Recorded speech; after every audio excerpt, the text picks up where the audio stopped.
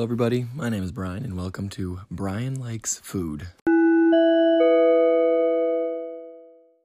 This is the show where Brian will talk about snacks, meals, and all types of food and drinks to please his listeners and give you guys some tips on some really cool snacks.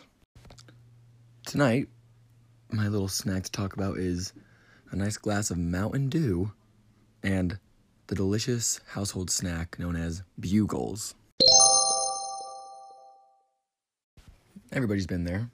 You just finished dinner, you put everything away, and you're still hungry, but you've already had enough of dinner and you want a little snack. Well, this is definitely the snack for you.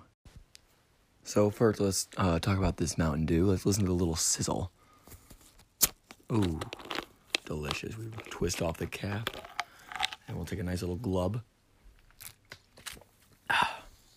Amazing.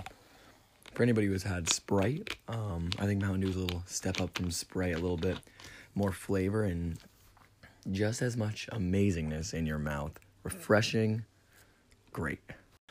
Now onto the Bugles. Before I even take a taste, let's describe what a Bugle looks like. You know those hats that were like the dunce caps?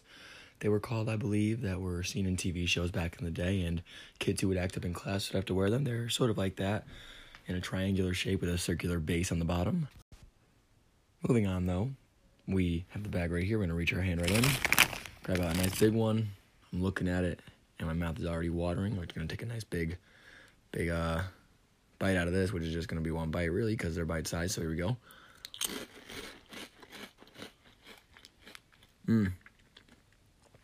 They're crunchy.